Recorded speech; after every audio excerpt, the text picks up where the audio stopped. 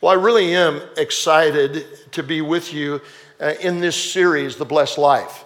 I can truly say I've been a friend with Pastor Robert Morris since the mid-'80s. I've known him, I've watched his life, and as a pastor-teacher, I've incorporated the principles that you'll be learning in this series in my own life. It truly is a blessed life. If you're wondering, well, how is it that you live a blessed life? And you may have heard last week from Pastor Steve as he talked about that the issue in the book, the issue with the blessed life, is all about heart. When we talk about giving, we're talking about an issue of your heart. So the things that establish the foundation for giving is the place that your heart is. That's the question, where is your heart? So if you brought your Bibles today, turn to Malachi. And before we get over there, I'm going to step back just a minute and remind you of a couple of things that were covered last week when we talk about the issue of the heart. The whole idea of this is we're not teaching a give to get mentality. It's not about getting something from God. It's about giving something that rightfully belongs to Him. It's our life. It was so interesting. A few years ago, a U.S.-based reporter came to Pastor Robert because he's known for this Blessed Life series. Over 1 million copies of this book worldwide have been distributed. And so the interview was, and the question that began the interview was, how often do you speak on giving? And without hesitating, he said, every week.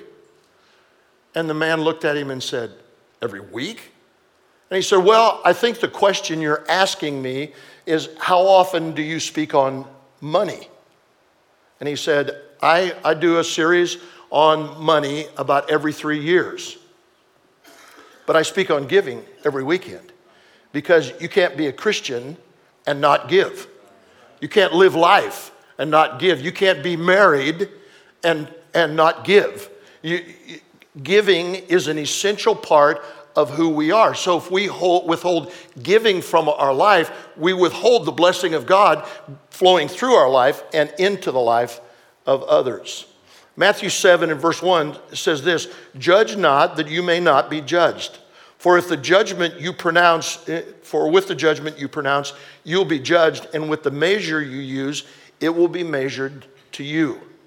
Parallel verse is Luke chapter 6 and verse 38. And it says, give, and it will be given to you. Good measure, pressed down, shaken together, and running over will be put into your lap. For with the measure you use, it will be measured back to you.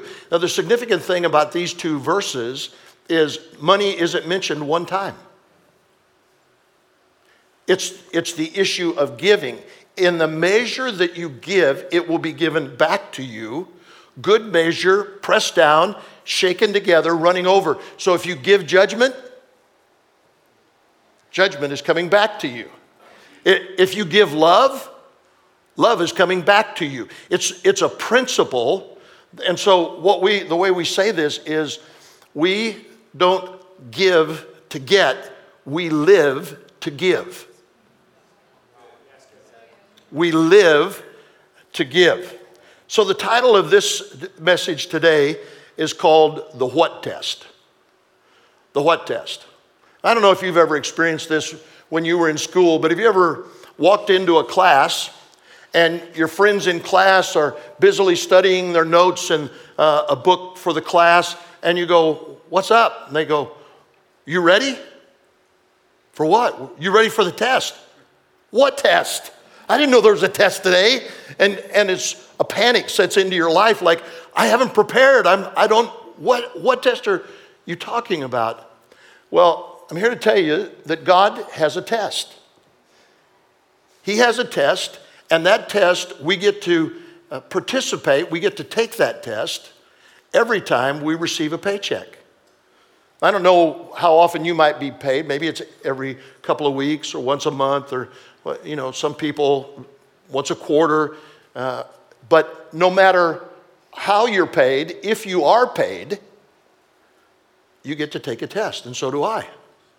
And the test is, who will you honor for what you have Who will you praise and give thanks to for what has come into your life, for the provision, for the blessing of not just financial blessing of a paycheck or income, but of good health, of good marriage, of kids? Who will you thank for that? Some people thank the credit card companies. Some people thank the mortgage company or the bank who has their car note. This is the test that God gives to us. And if you're there in Malachi, turn to Malachi chapter 3. We're going to go through a lot of scriptures today. And so if you don't get them, it's okay. You can just write them down if you're taking notes. And they are reflected in the book. So if you get a copy of The Blessed Life, you'll be reinforced with these as well. Malachi chapter 3 says this, "For I am the Lord, I do not change. Therefore you are not consumed, O sons of Jacob." Now let me just say, isn't it nice? The Lord says, I don't change. And because I don't change, you're not destroyed. What you deserve, you don't get, because I'm kind, and I've always been kind, and I continue to be kind. I'm kind. Verse 7, "Yet from the days of your fathers you have gone away from my ordinances, and have not kept them. Return to me, and I will return to you, says the Lord of hosts. But you said, in what way do we return?" Again, let me pause here and just say, let me remind you that this is God speaking. The God who does not change is speaking. And God says, you have gone away from the ordinances. An ordinance is it's a principle of ordinary behavior. And God says, you've gone away from a principle of ordinary behavior in your life. I want you to notice verse 8 here. God goes on to say, "Will a man rob God? Yet you have robbed me." But you say, "In what way have we robbed you?" "In tithes and offerings." Verse 9, you are cursed with a curse, for you have robbed me, even this whole nation. Bring all the tithes into the storehouse, the church.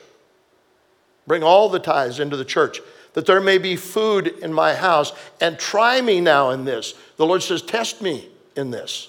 See, we receive a test when we're paid, but God says it's okay for you to test me.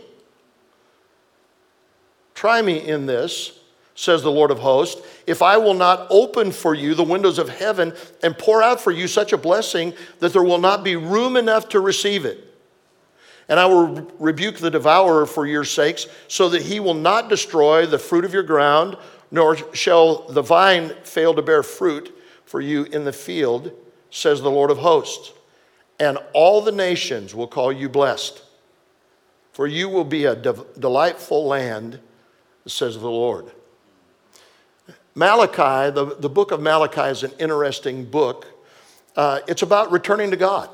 The whole concept of the book of Malachi is about returning to God. Chapter 1 is returning to faith.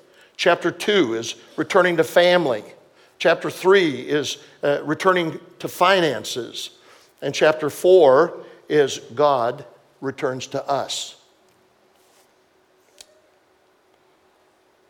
He returns to us because we've gone astray. Every man has turned to his own way, the New Testament says. But God put our iniquities on Jesus, and aren't you thankful for that today? Yeah. Amen. So some would say, well, wait a minute, Tom.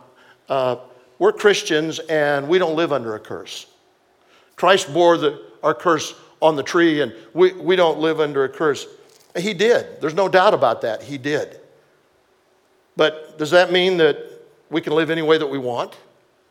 Does that mean that we're not subject to some of the things that are a part of our fallen nature?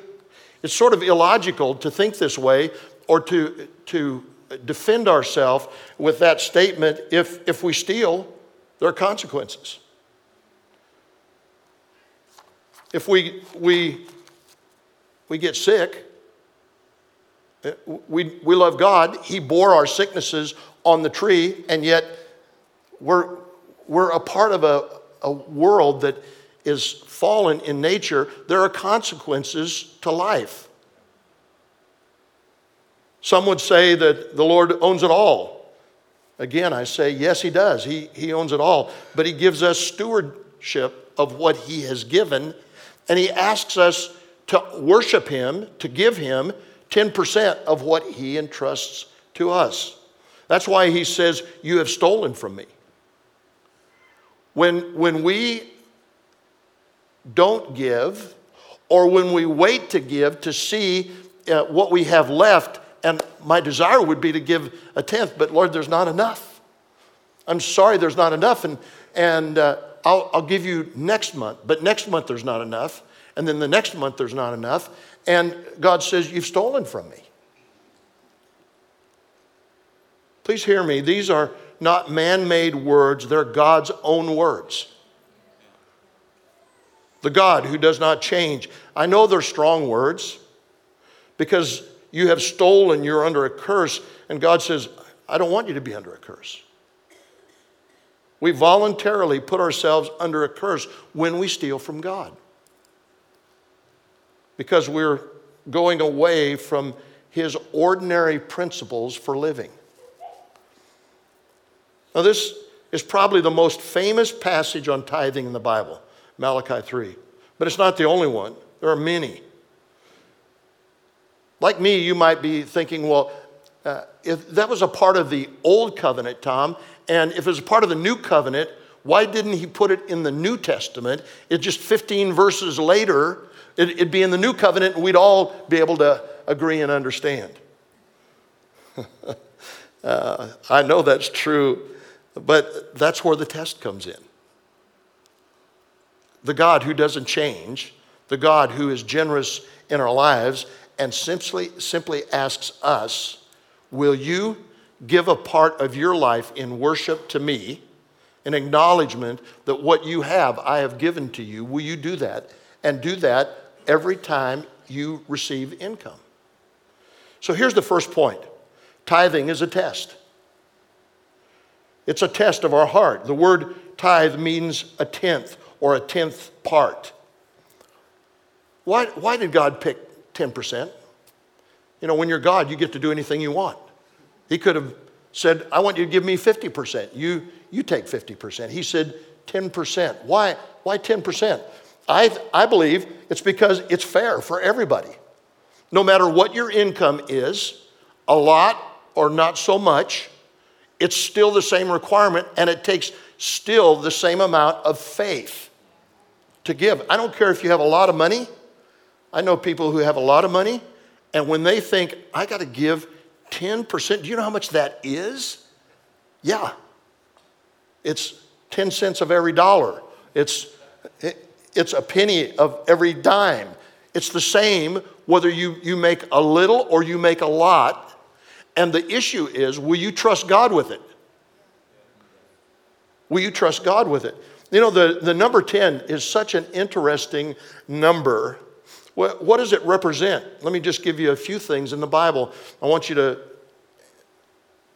make sure you're listening with me. So I'll ask and you answer, okay? How many plagues were there in Egypt? How many commandments are there? How many times did God test Israel in the wilderness? You're with me. How many? Yes, 10. How many times were Jacob's wages changed? How many days was Daniel tested? How many virgins were tested in Matthew 25? How many days of testing are mentioned in Revelation? How many disciples were there? Oh, way to go. Just checking to make sure. Wanted to make sure you weren't just rhythmically answering. 10 is a significant number, and God is testing our hearts.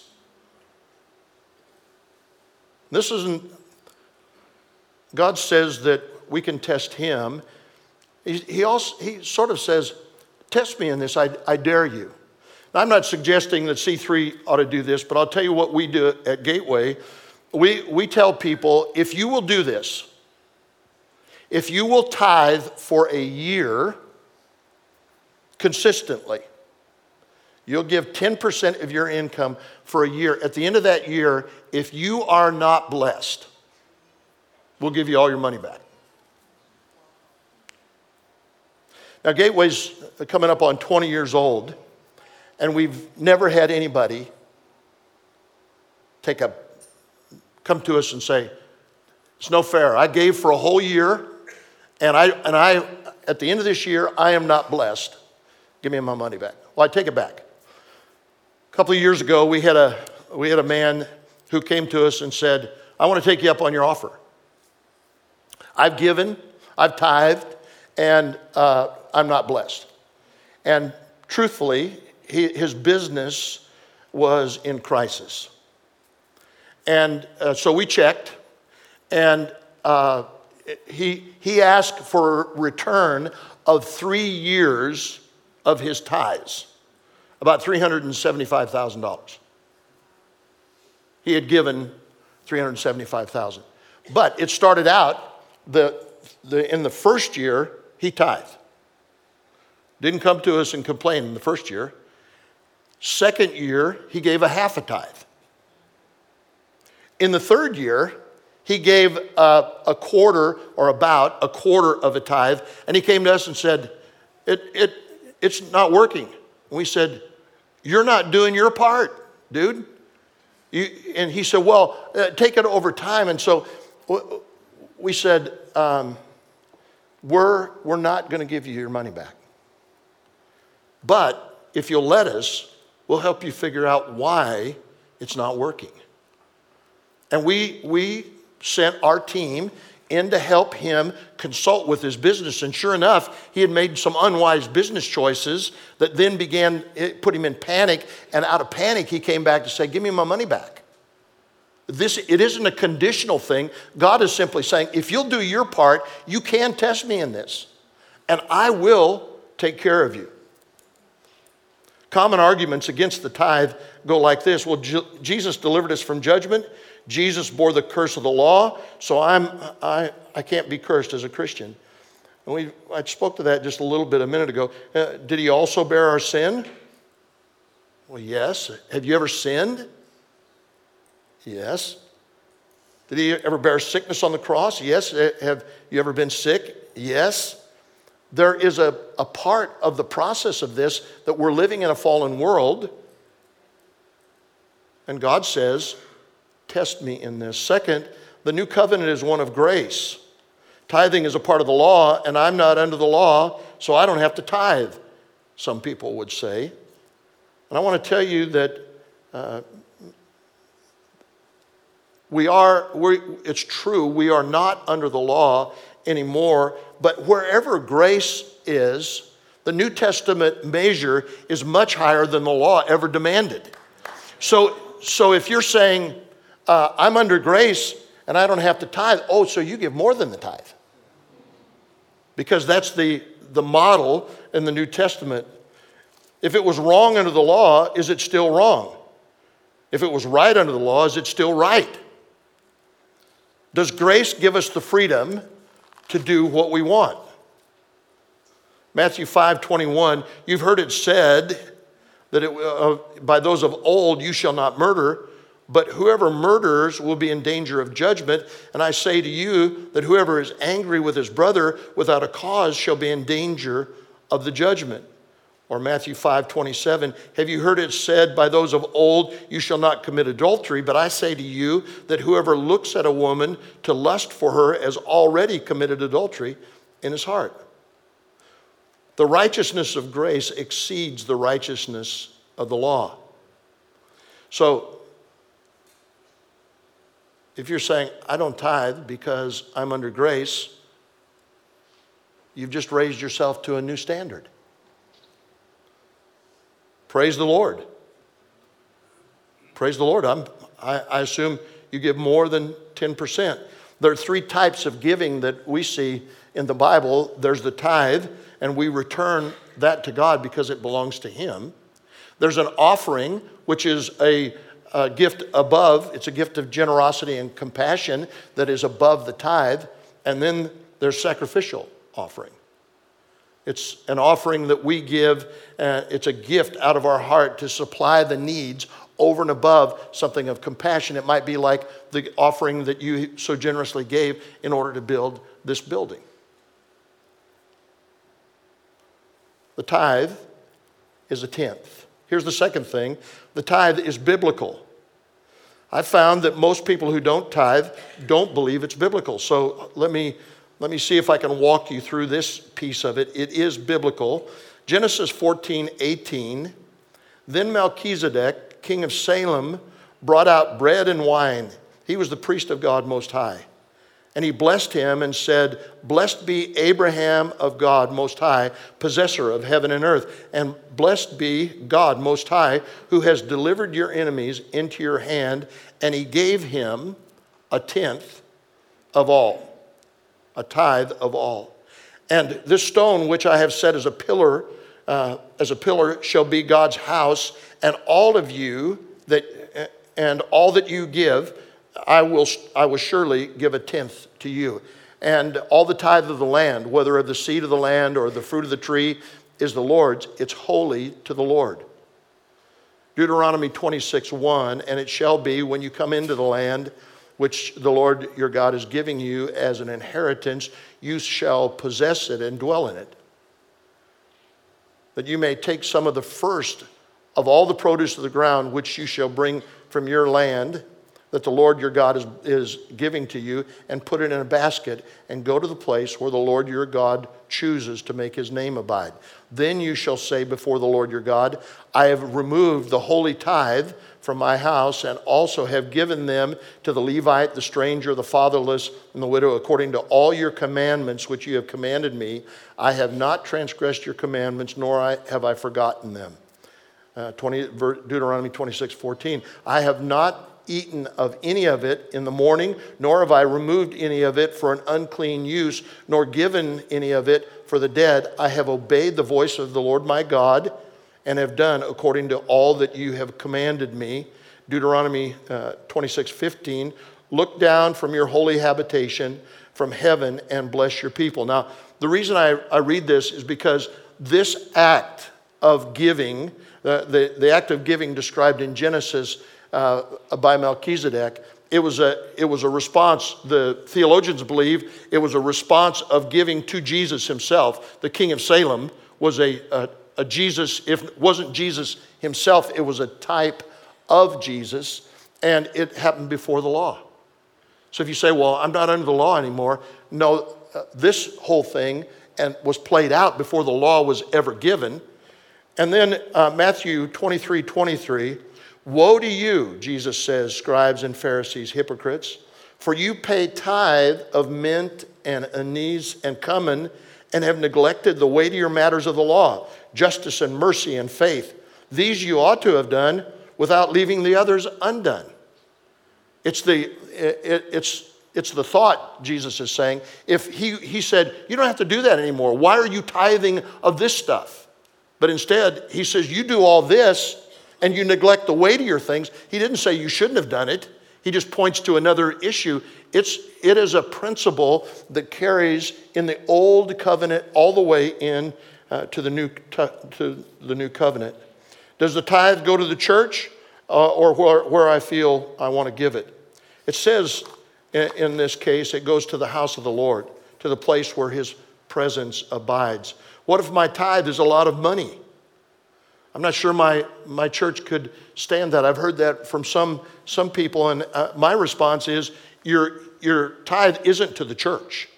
You give it to the church because that's where God's presence is, but your money, what you're giving, you're returning it to God, and you're trusting him to speak to the leaders of the church. Once you give it, it's the leader's responsibility to steward it the way God wants. It's not your right to withhold it and say, well, I don't know if they could quite handle this. Giving the tithe is a spiritual act, and Jesus is the recipient of your tithe, even though you give it to the church. Hebrews 7 and verse 1 is a powerful verse. It refers back to Melchizedek, and it says, "For this Melchizedek, the king of Salem, priest of the Most High God, who met Abraham returning from slaughter of the kings and blessed him, to whom also Abraham gave a tenth part of all, first being translated king of righteousness, and then also king of Salem, meaning king of peace." Really? Jesus, I think, was called the Prince of Peace, was he not? "Without father, without mother, without genealogy, having neither beginning of days nor end of life, but made like the Son of God, remains a priest continually." Now consider how this great man was, to whom even the patriarch Abraham gave a tenth of his spoils. And indeed, those who are the sons of Levi, who receive the priesthood, have a commandment to receive tithes from the people according to the law, that is, from their brethren, though they have come from the loins of Abraham. But he whose genealogy is not derived from them received tithes from Abraham and blessed him who had the promises. Now obey all contradiction. Now beyond all contradiction, the lesser is blessed by the better. Look at verse 8. "Here mortal men receive tithes, but there he," referring to Melchizedek, referring to the Prince of Peace, referring to Jesus, "but there Jesus received them, of whom it is witnessed that he lives." The principle here is when we give, mortal men receive what we give, but in reality, God himself is receiving what we give. He's taking note that you are passing the test of what is expected. And here's the third thing. Tithing is a blessing. 2 Chronicles 31:4, "Moreover, he commanded the people who dwelt in Jerusalem to contribute support for the priests and the Levites, that they might devote themselves to the law of the Lord." Now, the practical side of this, I've just said, your giving really isn't to the church, it's to God. It's Jesus receives your tithe. The church is responsible to steward it. But it is my belief, and I believe this before I became a full-time minister. I was in business before I came into ministry, that the church suffers because the people of God don't obey what God says. And if truly, it may seem a little harsh to say this, but there is enough money to do all that God wants us to do. The problem is it remains in the pockets of the saints. If we would simply do what God says, obey him, there would be plenty enough money to fund all that God wants to do. You know, you look at the government statistics, at least in the United States, of the percent of average family giving to charitable gifts, it's just above 1%. Imagine what would happen if it really went to what God said, what would happen to the church and to be able to fund the ministries that take place. And here's the simple question that gets asked. Do you enjoy the food, spiritual food, that you receive from this house? What about, and I'm not just talking about the preaching from Pastor Steve or Angie, I'm talking about the spiritual food that is involved in small groups and ministry and into the city and to the poor, the ministry that takes place out of this house. It's funded by the obedience of the saints for the work that takes place. Think of it this way, if you ate a good meal and left without paying, have you ever done that? Well, I've accidentally done that and had a waiter chase me out into the parking lot. It's like, we got so busy talking, I thought I'd already paid, and he's waving the ticket at me. Well, I don't want to skip out on the check, do you? Have you ever eaten at a restaurant that has no prices on its food? We've got a few of those in the United States. You know, it's a faith-based restaurant that just says, give what you think it's worth, and if you give generously, we'll be able to give it to somebody else, and if you can't afford it, just pay what you can afford. The menu says pay what you can afford, but you pay what you think it's worth. And maybe some of us approach the tithe that way. I would pay the tithe, but I don't think it's worth 10%. It's maybe worth 2 or 3. Generosity, the generosity that I mentioned previously, is over and above the tithe. The tithe is something we return to God. So we don't take, at Gateway, we don't take the tithe. We receive the tithe. That little word is a nuance, but extremely important. We don't take the tithe because it's not ours to take. It's only returned. So we receive the tithe that you are returning as individuals to the Lord. 2 Chronicles 31:5, as soon as the commandment was circulated, the children of Israel brought in abundance the first fruits of grain and wine, oil and honey, and of all the produce of the field. And they brought in abundance the tithe of everything. And the children of Israel and Judah, who dwelt in the cities of Judah, brought the tithe of the oxen and sheep, also the tithe of holy things, which were consecrated to the Lord their God. They laid in heaps. And in the 3rd month they began laying them in heaps, and they finished in the 7th month. And when Hezekiah and the leaders came and saw the heaps, they blessed the Lord and his people. Then Hezekiah questioned the priests and the Levites concerning the heaps. And Azariah, the chief priest from the house of Zadok, answered him and said, since the people began to bring their offerings into the house of the Lord, we have had enough to eat and have had plenty, for the Lord has blessed his people, and what is left is the great abundance.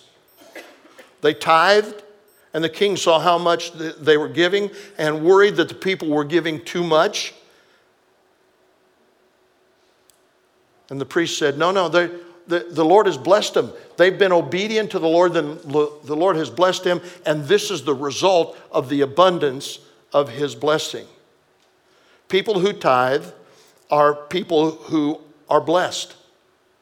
Those who don't tithe, they would say something like, I can't afford to tithe. Well, it's a matter of faith. You won't be able to afford it until you actually tithe. Until you say, I trust God to make more out of 90 than what I can do out of 100. So we're talking about the blessed life, and let me finish with this story. Imagine just a little parable. Imagine that I had some people. I was a business owner. I had some people that were working with me, and I was getting ready to go on a trip, and so I called 3 of my employees, and I said, I'm going on a trip, and I would like for you to take care of my wife, and I'll give you a stipend. I'm going to be gone for 3 months. I'll give you a stipend of $10,000 a month, and I'm asking you, out of that $10,000, to give $1,000, 10%, $1,000 to my wife each month. And I gave $10,000 to each employee, and to the first employee, the first month I was gone, he gave $1,000 to my wife. The second employee gave $2,000. The third employee gave $700. The next month, the first employee gave another $1,000. The second employee gave another $2,000. The third employee gave $450. The third month, the first employee gave $1,000. Second employee, $2,000. The third employee gave $0. When I returned, who do you think I would be pleased with? Who do you think I would entrust with more? And how would I measure the character of those employees? The third one's a thief. I would not give him anything. In fact, I probably would get rid of him from employment. We want to live in the abundance that God gives, and we do it out of obedience. What is God saying? I will believe what he says and do it and trust that he will bless us as a part of that. Can you say amen? Amen. Let's pray. I want to ask you a simple question. What is God saying to you today? Maybe to you, I've just confirmed everything that you know and live. You're saying, thank you, God, for the abundance that you give. Maybe there's been an area of disobedience and you're saying, I've never heard this before. I've never understood this. You can just simply say, I trust you, God. We're going to have one more song of worship, and then Pastor Steve's going to come and dismiss the service. As we worship, I'm going to pray for you. But if you need to do business with God, would you do that?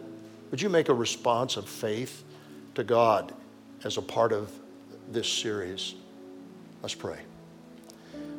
Lord, thank you for these people. Thank you for this great church and for the pastoral leadership that is here.